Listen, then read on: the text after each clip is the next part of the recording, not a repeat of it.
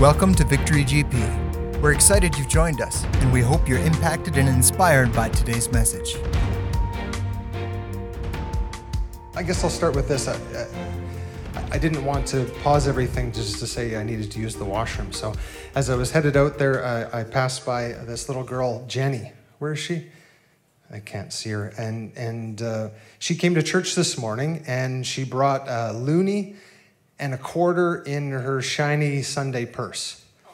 And so cute. And when the offering came around, she dropped in the quarter, not the loonie. And just a moment ago, I heard her mom ask her why. And she said, you know what? I was going to give the loonie, but just before Pastor George prayed, he said that God loves a cheerful giver. And I definitely knew I'd be a lot more cheerful if I just gave the quarter.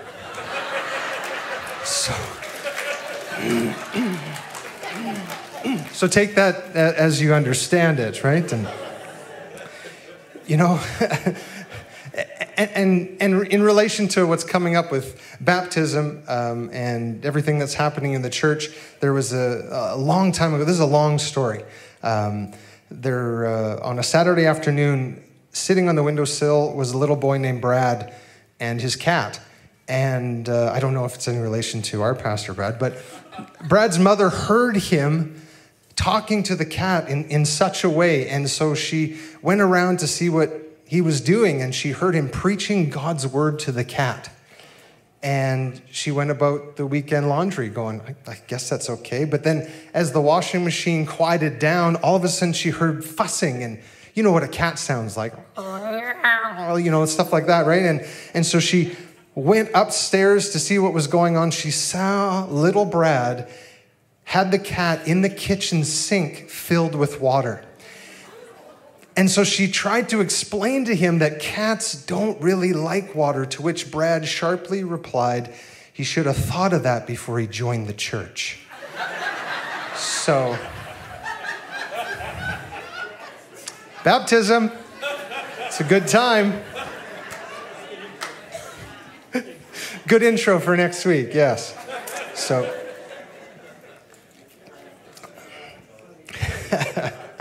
oh, that's awesome.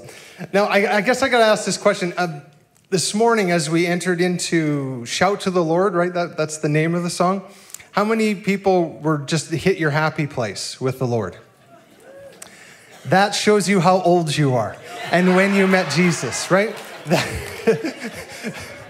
Yeah, I could feel the room. I could feel the just like the crackly voices, like it just rose to a crescendo, and God met you where you were, as he did me. Because like Pastor George said, yeah, I was born again in this church, and as Pastor Jan said, I slithered in and walked out, which was accurate because I wasn't the nicest guy. And so as we dig into his word, it's true of what God does in a human heart and with a human life as we allow him to. And so coming from Pastor Charlotte's message last week, living in the light of eternity, great message, to live with the end in mind, where we reach heaven and we hear those words, well done, good and faithful servant. Instead of just hearing, well, and that's it. Like, who wants to reach heaven and just hear that? Well, come on in. Thanks for being here. That's not the goal. I don't think any Christian desires that. And from last week's message, I believe questions come up. They arise in my heart because I'm a little different. You know, Pastor Charlotte will say, okay, here's the name of the message. And I was born 6 weeks early, right? And so I'm different. And so usually when I hear the word and I hear someone speak, questions come up in my heart. And some of those questions that arose are questions like this. How do I live? How do I live in the light of eternity? How? Right? Like, because there's part that's just ethereal and there's part that where the rubber meets the road.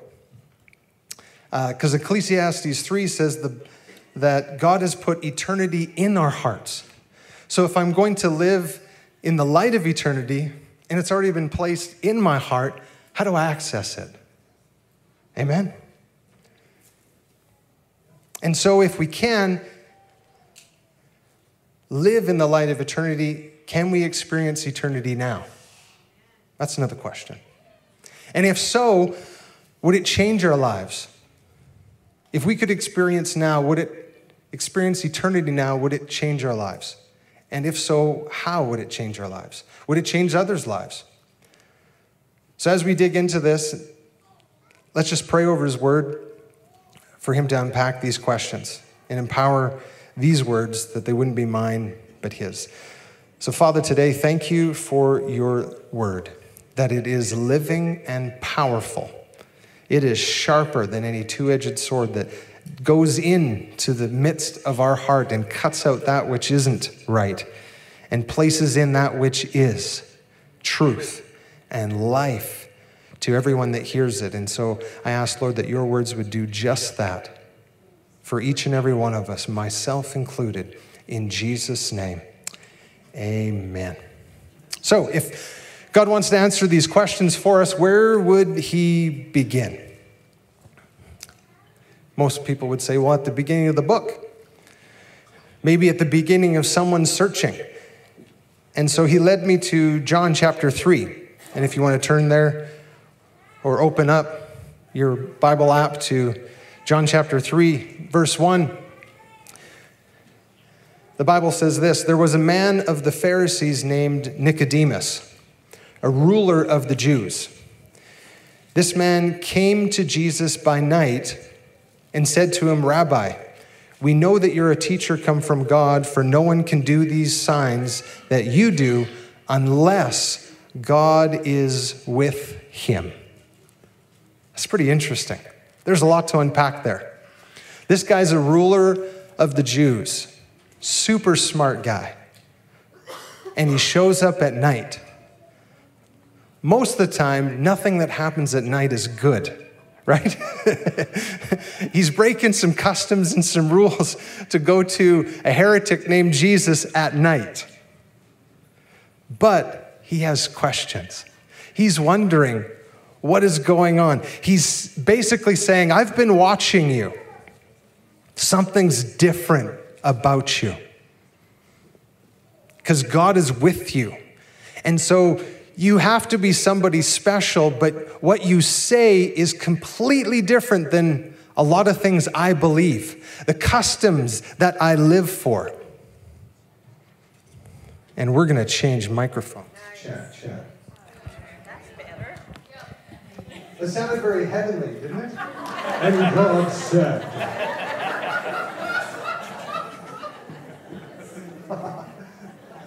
We'll go southern Alabama. And God, he said, can I get amen?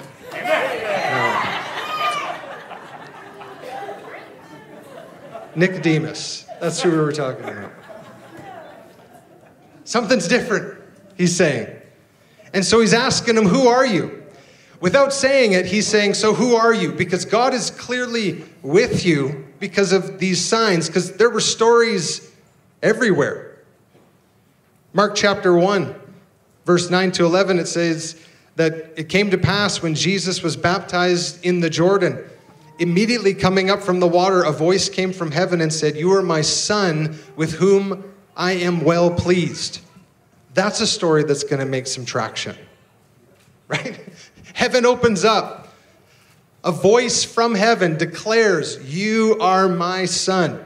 That'll have something to do with it.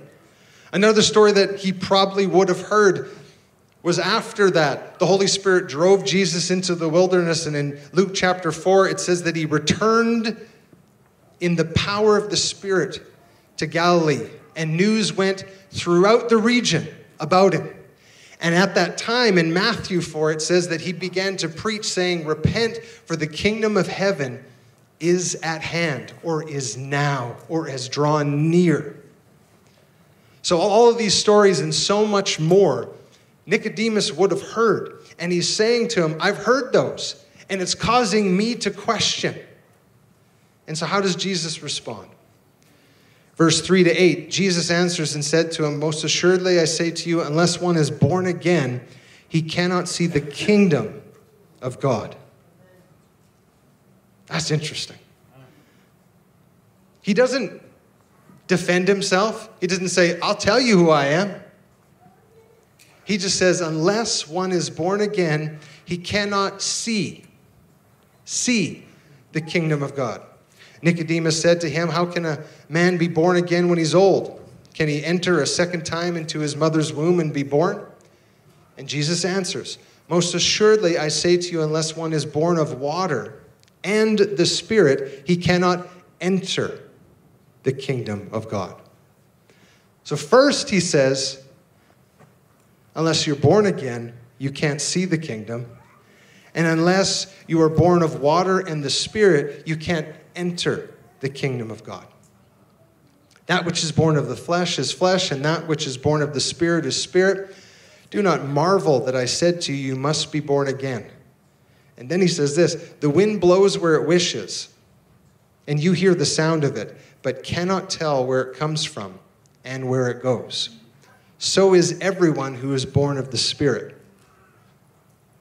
Jesus is telling them that if you're born again, and that when you're born of the water and the Spirit, which speaks of baptism, then there will be something that you will experience beyond something that happens up in your mind. There's going to be something that you feel, something that changes who you are. Living in the light of eternity starts with realizing that his eternity wants to come out of where he's placed it, which is in your heart. So he doesn't defend himself, but he speaks directly to Nicodemus's heart. These stories that you've heard, you can't see them because the kingdom is here. But you can't see that kingdom without being born again. That's why a lot of times if we want to change the world or change a worldly person or a secular person, it doesn't stick. You know why it doesn't stick? Because he can't see what you're talking about. Yeah. He can't understand the concept that you're living. He doesn't understand the draw of the desire that you have already walked out with God because the door is closed. Like another part of the scripture says, the veil is still over their eyes. Yeah. You and I must, as Christians, realize that the veil has to be opened first before eternal life or eternity can take root in a human heart. Yeah. See, the kingdom is a realm which God dwells. In fact, you and I, the Bible says that we're temples of the Holy Spirit, a dwelling place of his kingdom. And so when you open the temple door, you can see into the kingdom. And then Jesus goes further. If you're born of water, speaks of baptism, or further to that, a death to self.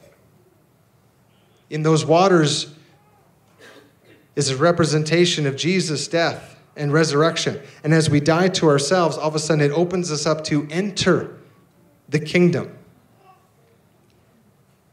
And then he gives an example of wind, that when you feel it, you felt it. Amen? I've heard it so many times. I remember being at this church so many years ago. It was a Catholic church, and they had a gospel, they had a university choir. And they're singing a whole bunch of old Latin songs and things like that. And they finished their presentation with a gospel song, an old-time gospel song. But as they began to sing that song, the presence of the Almighty God entered. And my eyes were open, and I could see a cloud coming in from the corner, just coming in and resting on everyone. And as they finished the song, because it was just part of their repertoire, all of a sudden just went right back out. And I overheard everyone afterwards going, "Oh man, there was just something about that song. I really don't understand it, but did you feel those goosebumps?" Well, it was the wind of the Spirit, man. And he wanted to pick him up and just go, right? As a Christian, you're just saying, you felt it. I know you can't see it, but you felt it. So now let me tell you what you need to see because of what you felt. That's how when someone says to you, well, I just know that I know. What do you mean? Well, it's in my knower. Okay. Sounds extremely Albertan, doesn't it? The wind of the Spirit. And then Jesus wraps it up in verses 9 to 16, where Nicodemus answers and says to him, how can these things be? I think Nicodemus was feeling something. I think he was feeling some sort of way. And he says, how can these things be? I'm connecting the stories with what you're telling me is the process. But how is it possible? And Jesus answers him in verse 10. Are you the teacher of Israel and do not know these things? Right? Like, isn't that like walking into a mob boss's complex and saying, yeah, bring some. He'll kill you. Right? It's over. Right there. It was nighttime already. There's so many times in Scripture where Jesus is a bad mama jamma. Right? Like he lays it out and you think, oh, that would get you knocked out right now. Right? In these days and age. How can you not know these things? What he's saying is, you're in the position of influence to hundreds of thousands, and you don't recognize the very basics of what you are supposed to know. And then he says, most assuredly I say to you, we speak what we know and testify what we have seen. If you don't have that highlighted or underlined, that phrase matters so much more than you or I can understand. And you do not receive our witness. If I have told you earthly things and you do not believe, how will you believe if I tell you heavenly things? No one has ascended to heaven but he who came down from heaven. That is the Son of Man who is in heaven. And then he gives in this example. And Moses lifted up the serpent in the wilderness. Even so must the Son of Man be lifted up, that whoever believes in him should not perish, but have eternal life. And then in the original language, verse 16, Jesus says, for God so loved the world that he gave his only begotten Son, that whoever believes in him should not perish, but have eternal life. Most translations say everlasting life. But the original language says the same word twice. And Jesus is saying to him, I am only sharing what I have seen and what I know. And when he says that the Son of Man must be lifted up, that you must accept a sacrifice for your life so that you will not perish. And when you don't perish, you will have. You will have. Look at your neighbor and say, have. Slap the other one and say, have. Thank you. You will have. See, this is, if you're a Christian, you already have this. You already have access to this. In fact, Jesus, who is our example, he's our Savior. The Bible says that he's our brother, was sharing with a leader, a ruler of the Jews, saying, I only speak what I know, because he's seen it. I only testify of what I've heard because the Father has spoken it to me. And he said, if you would accept the sacrifice that's coming, you won't perish. You won't lose your life, but you'll gain something called eternal life. Living in the light of eternity starts with accessing eternal life right now. Now, that word eternal is important to understand. It goes so much further than the word eternity or everlasting. Because those words denote, especially in the original language, denote a length of time.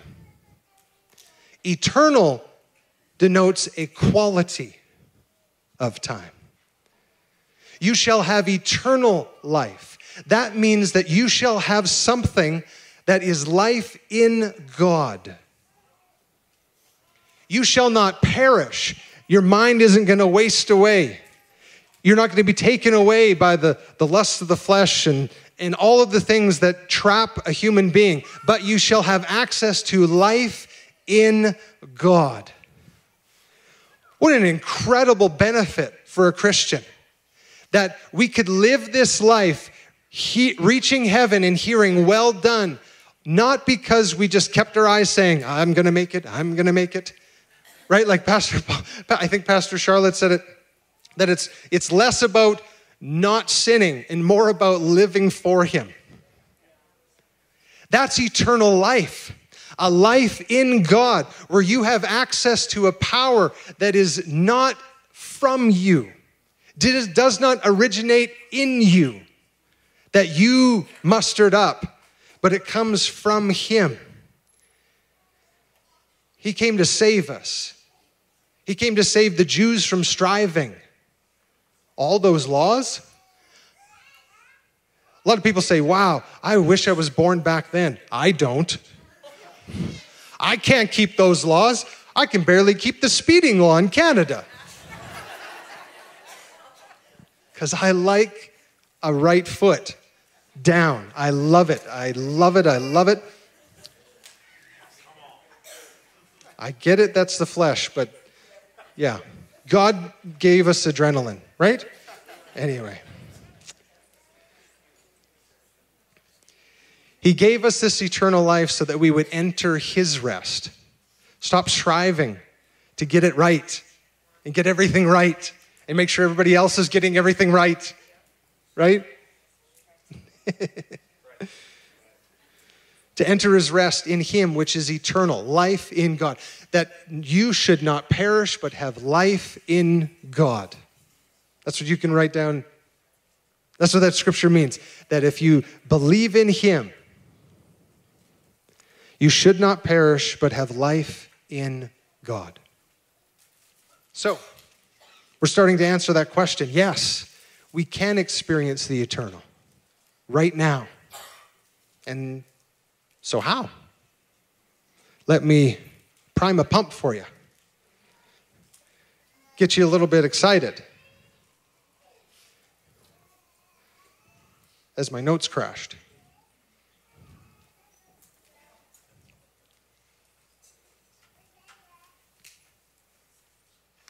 Jesus said this in verse 11. Most assuredly I say to you, saying to Nicodemus, we speak what we know, and we testify or we share what we have seen. This is an example. It's a foreshadowing. Because I'll say this, his eternal life follows his purpose. His eternal life, life in him, follows his purpose, not ours. You know, so many times we plan things and we go, okay, let's pray and just ask God to bless this, right? And so many times in the back of my head, I just hear, moo. You know, like it's this calf. All right, we built this mother, let's have him bless it. I told you I was different. And this is where the book of John and the rest of the Gospels explodes with examples from this moment here. And Jesus demonstrates eternal life to you and I.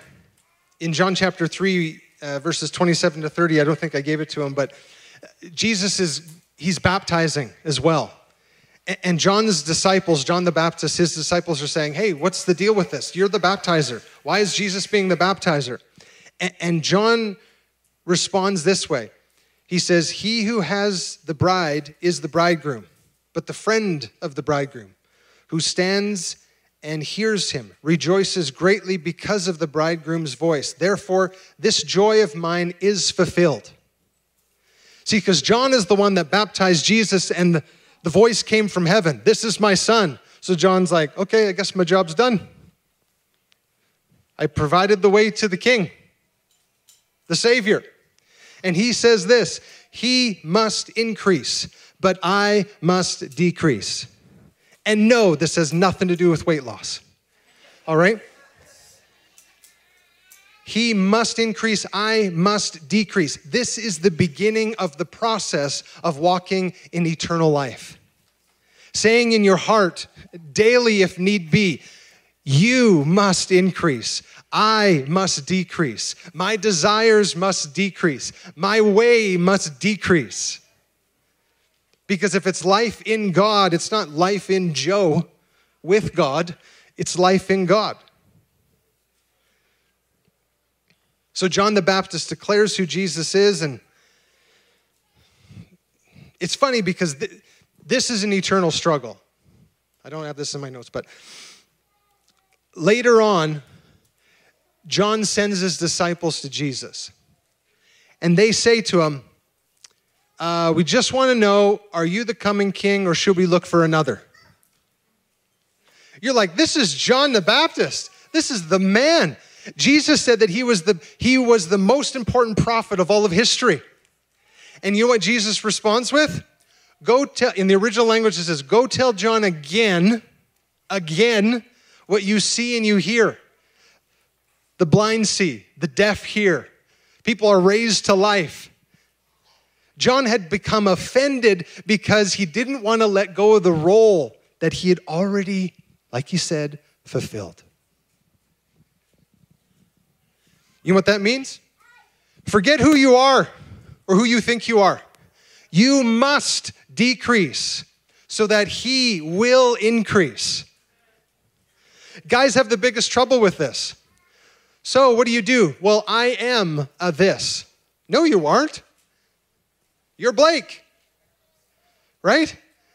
No, you're not. You're Joe. No, you're not. You're Mark. What you do is just an extension of what God's put in you, but it's not who you are. John got caught up in who he was, and he allowed the enemy to lock him down in saying, well, no, I need to be important.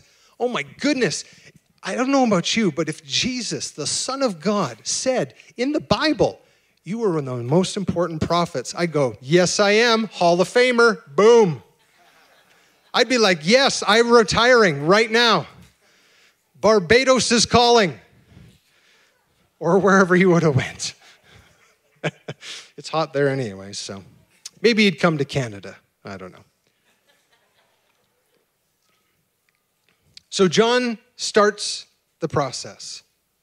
He must increase, but I must decrease. And then in John chapter 4, Jesus is headed a place, and the Bible says that he must stop in Samaria. When you study the scripture and you study the maps, no, he didn't need to go to Samaria. In fact, Jews don't go to Samaria.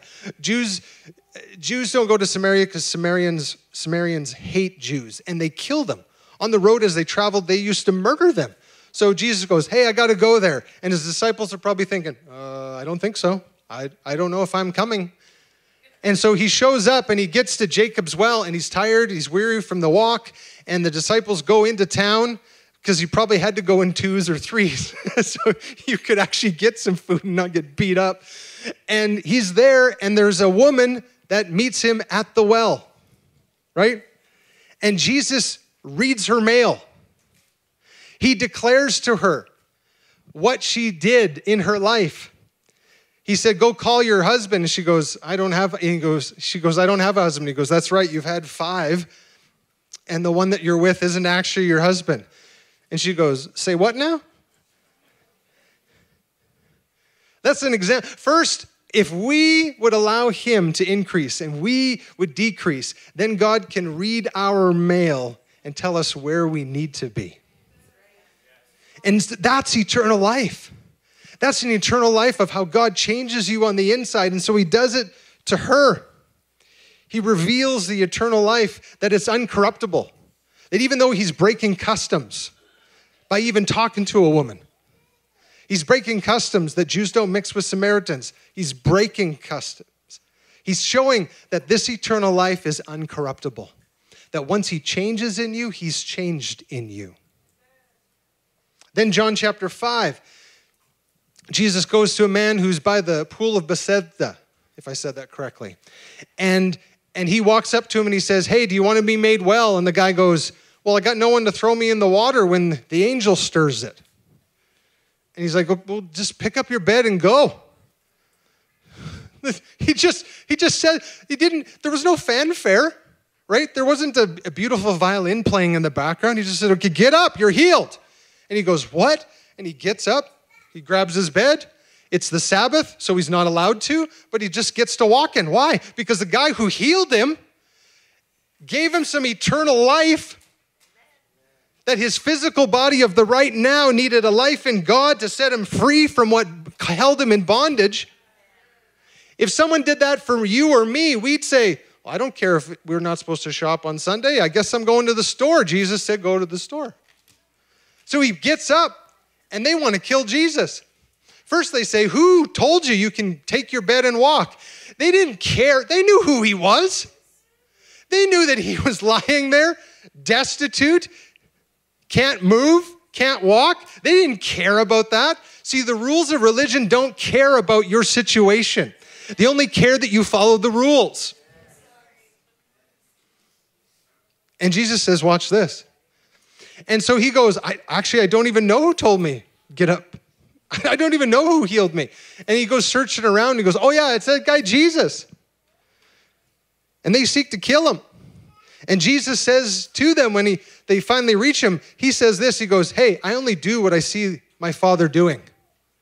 And they go, excuse me? Who are you? Because you're not following the rules, therefore you can't be of God. And Jesus goes further.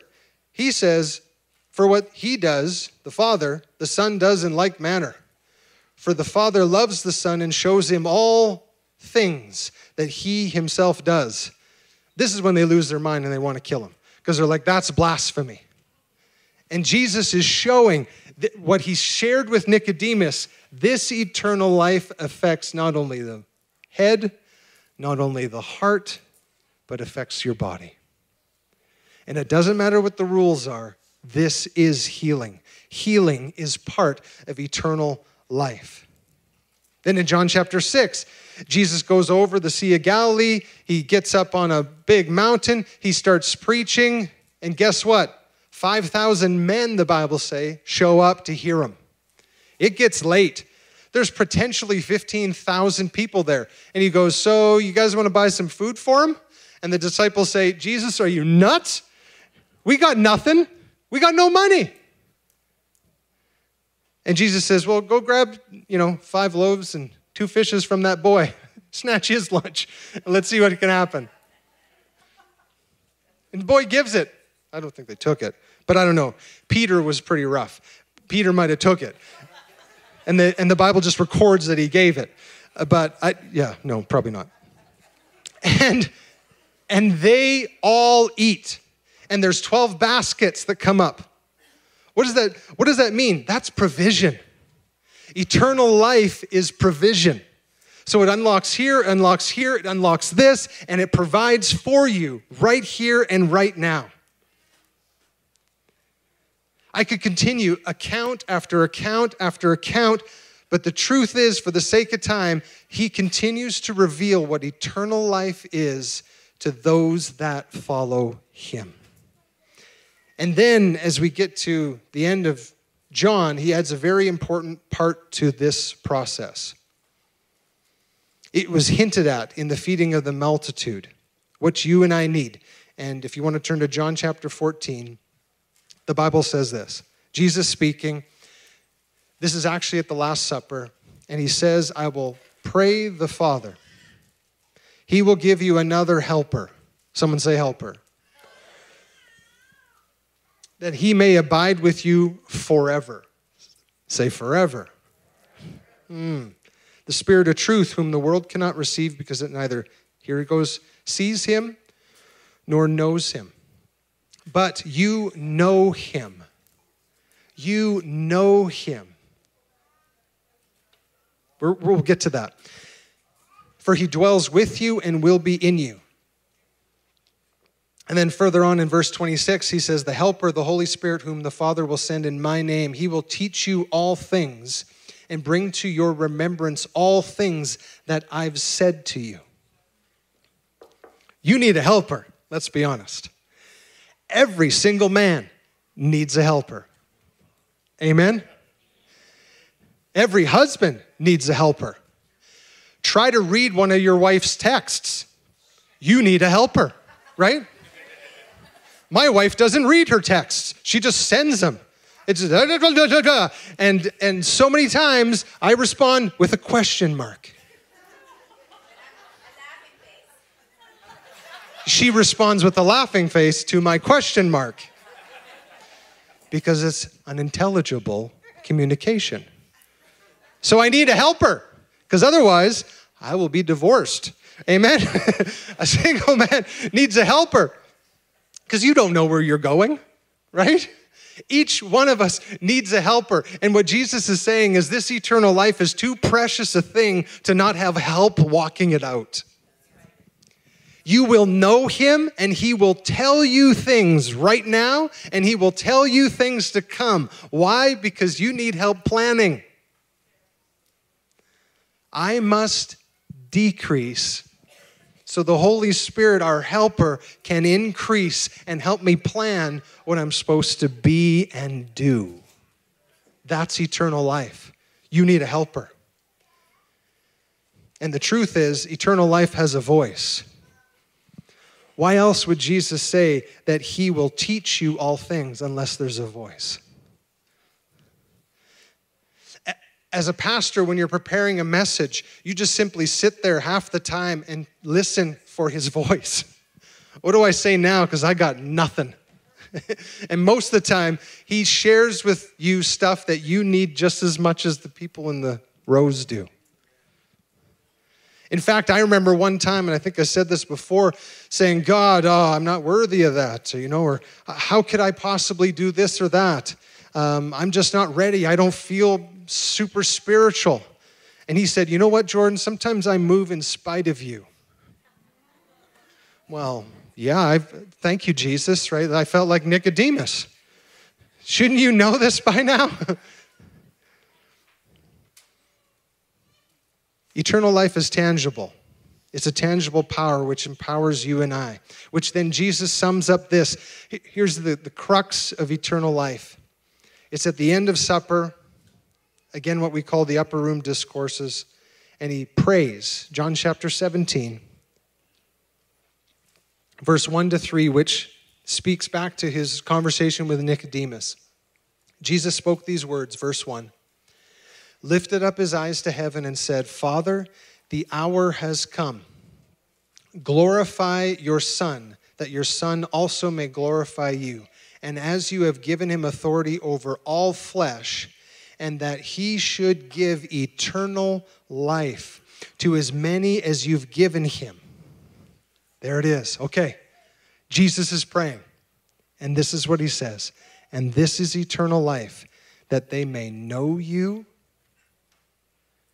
the only true God, and Jesus Christ, whom you have sent.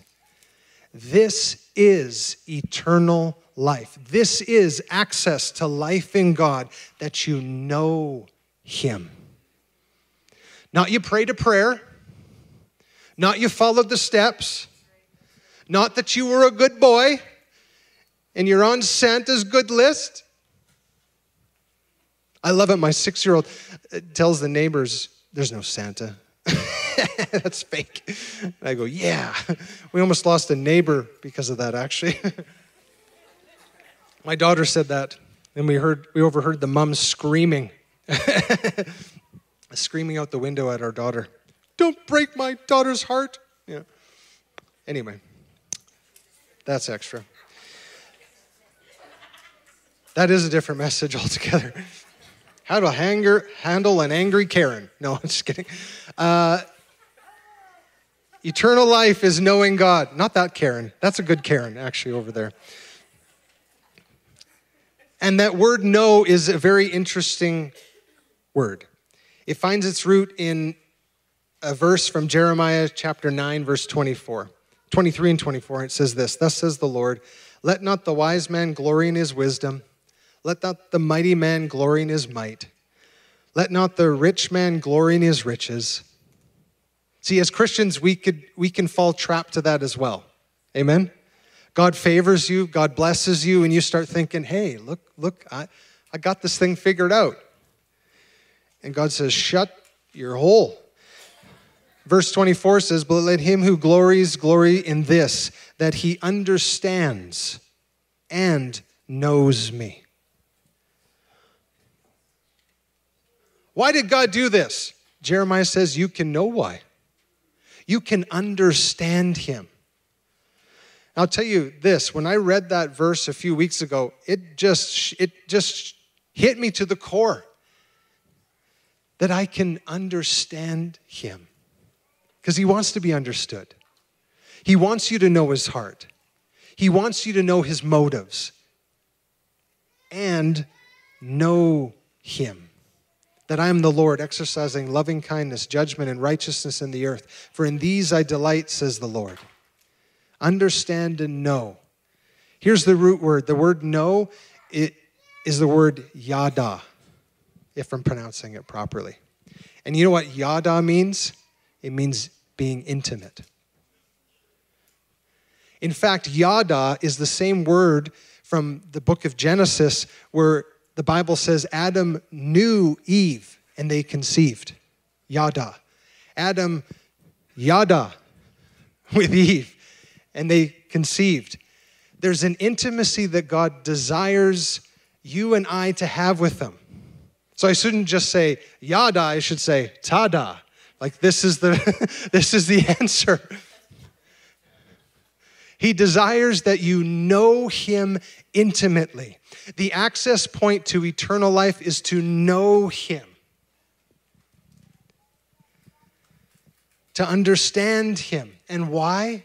Why is experiencing eternal life change everything? Why does it take away all striving? Acts chapter 1, verse 8. Jesus instructs them to wait in Jerusalem after he rises from the dead.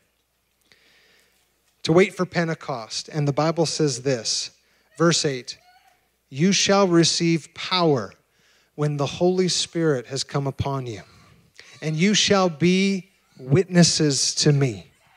Or another translation says, "You should be my witnesses in Jerusalem, in Judea, in Samaria, in all the earth. You shall be my witnesses." Why do we need to know him? Why do we need eternal life coursing through our veins to be a witness? Well, what's a witness? Well, in a trial, in a court, they call what? Witnesses. Why? To describe what they've seen. So that you can know what is true. That's why they have them swear on the Bible. Or now, who knows what they swear on anymore. Why do they call a witness? To describe what they know. What did so-and-so do on this day in your presence? Well, I know they did this. To describe what they've experienced. Are you getting what a witness is? The Bible says faith without works is dead. Can I get a witness? Right? What you know, I'll tell you this, someone needs to hear. What you've seen, someone else needs that picture of hope in their life. Where you felt the wind of the Spirit breathe on you, someone needs the doors of their heart opened or pried open. Some are rusty. Some have become even Christians like John the Baptist. Do we look for another? Do I look for another way to heaven? Do I look for another way for comfort? No, you don't. This is where I've felt the wind of the Spirit. This is how I've gotten to know him intimately. Because eternal life can be experienced in your very next breath. Yesterday, I met this guy at McDonald's. I took my kids there because my daughter and wife were at a basketball tournament out of town. And as they're playing or whatever else, he came and he sat down. I think I recognized him and said, "Hey, so-and-so." And he came and sat down. And after 30 years of marriage, he said his wife passed away. I said, "Geez, I'm so sorry." Like, wow, I didn't know. And he said he was at home alone. And he simply just cried out to God. He said, "I need you now." He said, because I've not been alone for 30-some years. And she passed within this last year. And as he cried out, "I need you now," he welled up and he said, a tangible love surrounded him, overwhelmed him, pressed on his chest, and he said, "I'm not an emotional man, but I just broke down because he met me when I cried out to him." Eternal life can be experienced in your very next breath. You must just ask. God is close. The Bible says he's closer than your breath. He knows you altogether.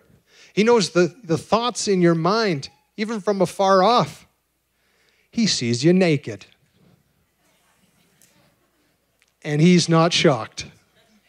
Right?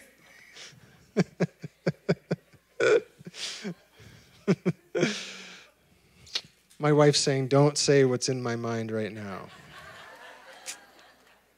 She knows what I'm thinking. When our heart is open, like our examples in John, here's the truth.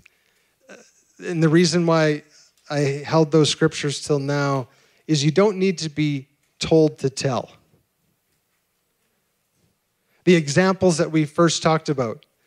John chapter 4, verse 28 to 30, the Bible says this, "The woman then left her water pot." The only reason she came out to the well. And she came out in a time of day where no one's going to be around because she's so shamed by her condition and by her life. And she just leaves her water pot, went her way into the city and said to the men, "Come and see the man who told me all things I ever did. Could this be the Christ?" When eternal life impacts your life, you don't have to be told to go tell your story.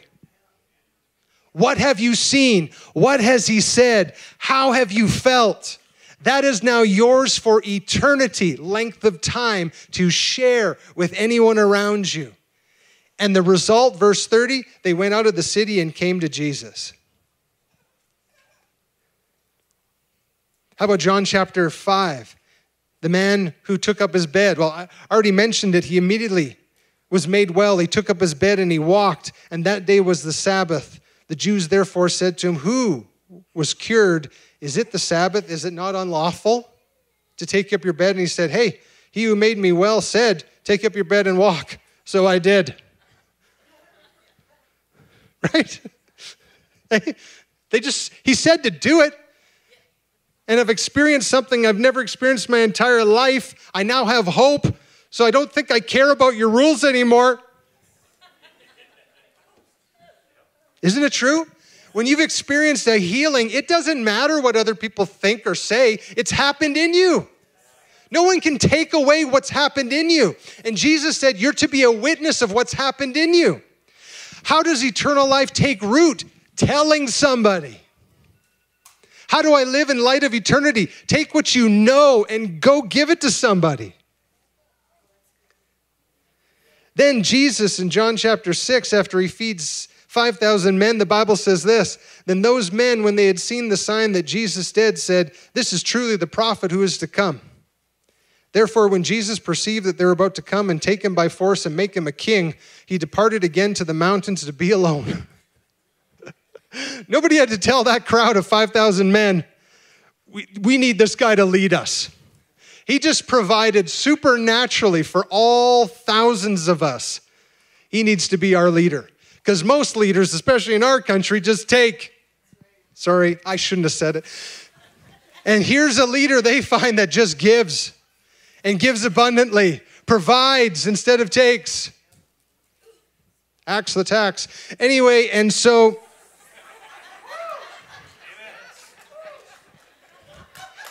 the crowd.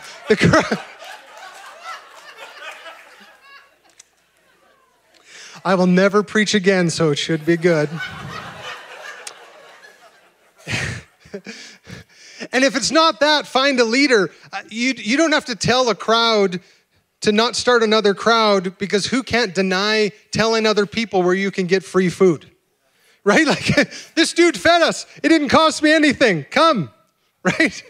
Most outreaches start with, and you get a free burger. Right? Okay, I'm coming. In each occurrence in the scripture where God's eternal life touched a human heart, they wanted to share their story. They didn't have to be told to not share their story. It's human nature to share what is great. And this life, this eternal life that God offers, is so much better than the What's New at Costco Facebook page. Right? And so if you ask, what are the steps to experiencing eternal life? We can look at them from what Jesus said to Nicodemus. Number one, salvation. To see eternal life, you must be born again. To see what's on the menu, you must first get inside the restaurant. And he has left the doorway unhindered. It says, if you just confess with your mouth and believe in your heart that Jesus Christ died and was resurrected, you shall be saved. Now you can see. Now you can see what he offers when you get to know him. Number two, commitment. To enter eternal life, Jesus said, you have to be born of water and the Spirit. You must ask yourself, decrease, right? Like the Bible says, you speak to yourself. Praise self. Get down, self. Get away. I desire him more than I desire what I want. And at that sacrifice and laying down in those waters, so here's a plug for baptism, that's a declaration of you saying, I am accepting this sacrifice and I am living for him. And Jesus says to Nicodemus, that's when you enter eternal life. Obedience allows you to enter this substance called eternal life. And then number three, empowerment of the Holy Spirit. Jesus said, hey, look, you got to be born of the water and the Spirit.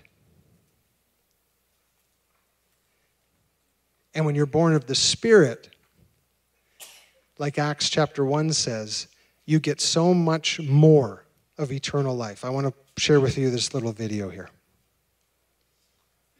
When you pray in your heavenly language, there are studies that show that the receptive parts of your brain will actually light up on certain scans.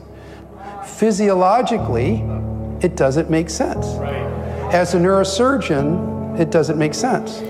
But when you pray in your heavenly language, your receptive areas of the brain, which is the temporal parietal areas on the sides versus the front, those are what light up. Well, what's that about? It's because now you have just submitted yourself to the Holy Spirit. Right. And you are in receptive listening mode.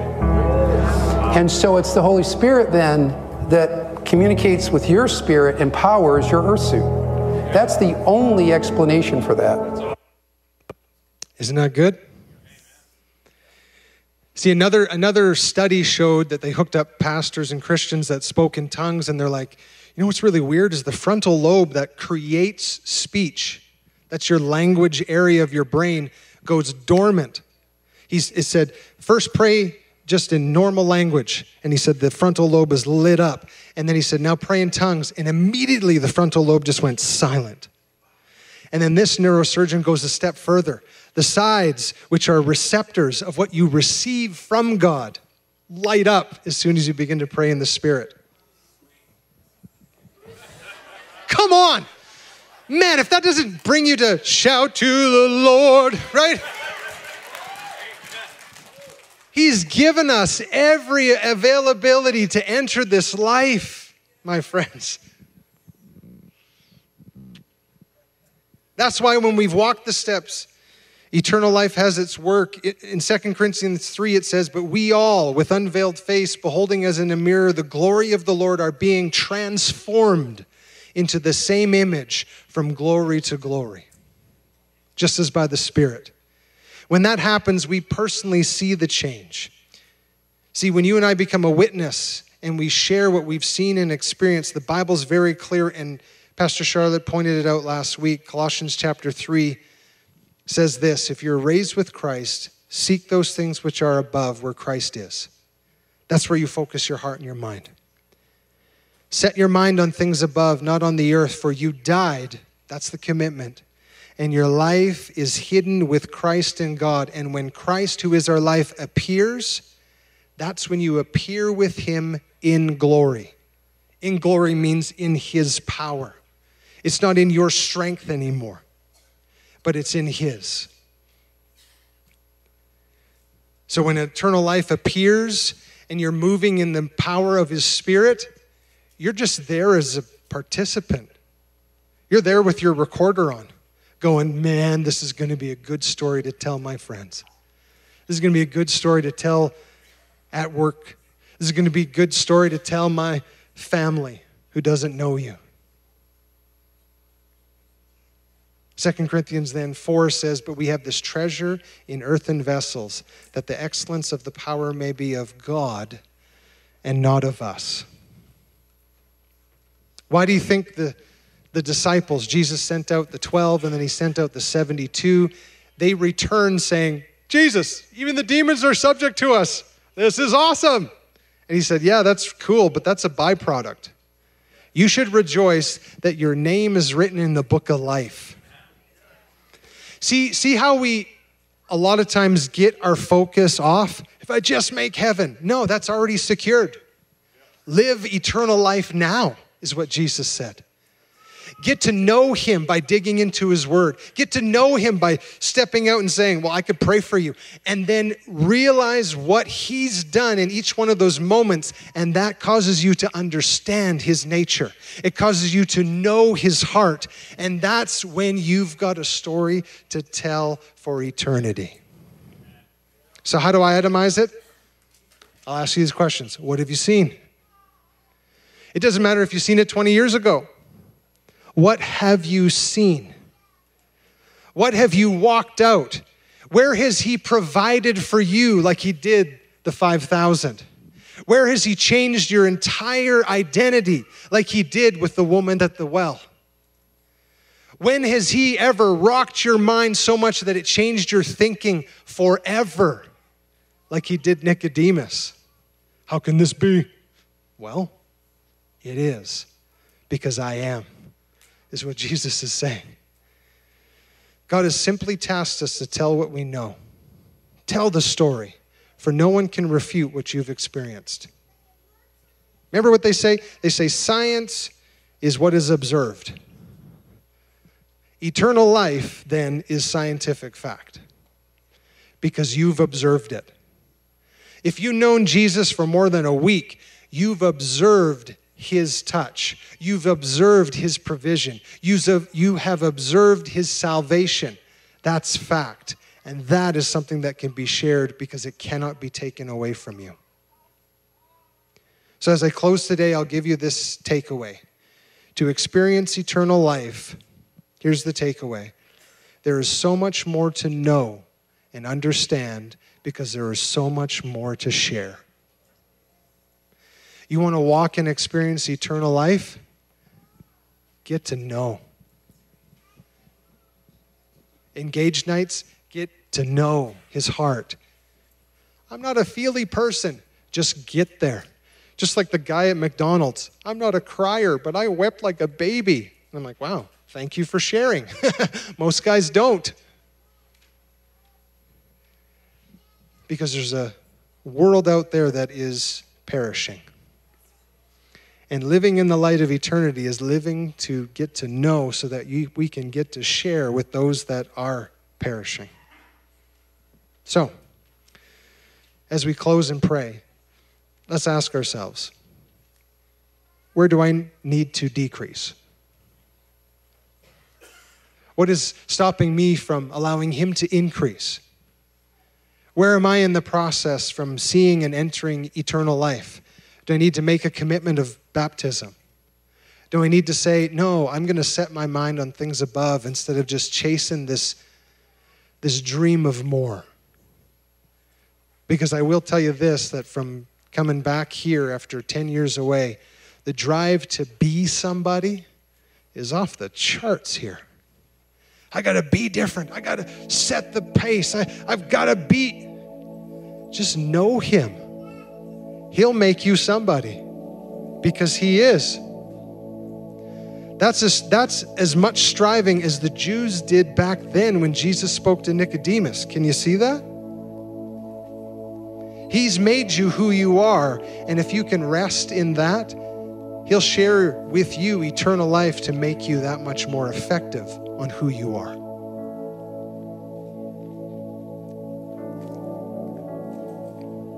Who's in my circle of influence that needs to hear my witness? And finally, what do I need to know? What is something that you don't know yet of him? And you'd say to yourself, I need to know what God says about this, what he feels about that. And it's in that moment that you'll enter that portion of eternal life to share with you don't know who. Amen. Let's pray today. Father, thank you for your word. Thank you for the example. Thank you for the moment that you had with Nicodemus, where you outlined this life that you desire each and every human on this earth. You desire that none perish, but every single one of us enters into eternal life, not when we die, but when we live today and tomorrow. And we're asking, God, that you would pinpoint our hearts, that Holy Spirit, you would speak to each one of us right now what maybe we need to let go of, maybe what we need to stop chasing, maybe what we need to just lay down to let you in, to transform us on the inside, to enter your eternal realm right now.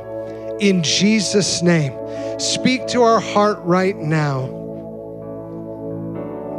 to set us alive with your purpose and your plan, to be a witness as we live in the light of eternity. In Jesus' name. In Jesus' name.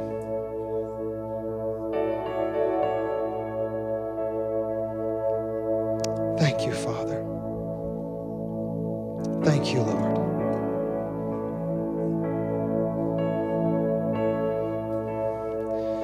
If that's you today and you don't see eternity, with our heads bowed and our eyes closed, and you would say, today I need to make that decision, like you offered to Nicodemus, I want to see eternity. And to do that, I must be born again. And today you would say, this is my day to commit, to say, yes, I believe that you were sent by God. I believe that you died in my place and you rose again to set me free. I believe that you are my Savior. If that's you, just raise your hand. If you haven't made that commitment, I see your hand. Yeah, I see that hand.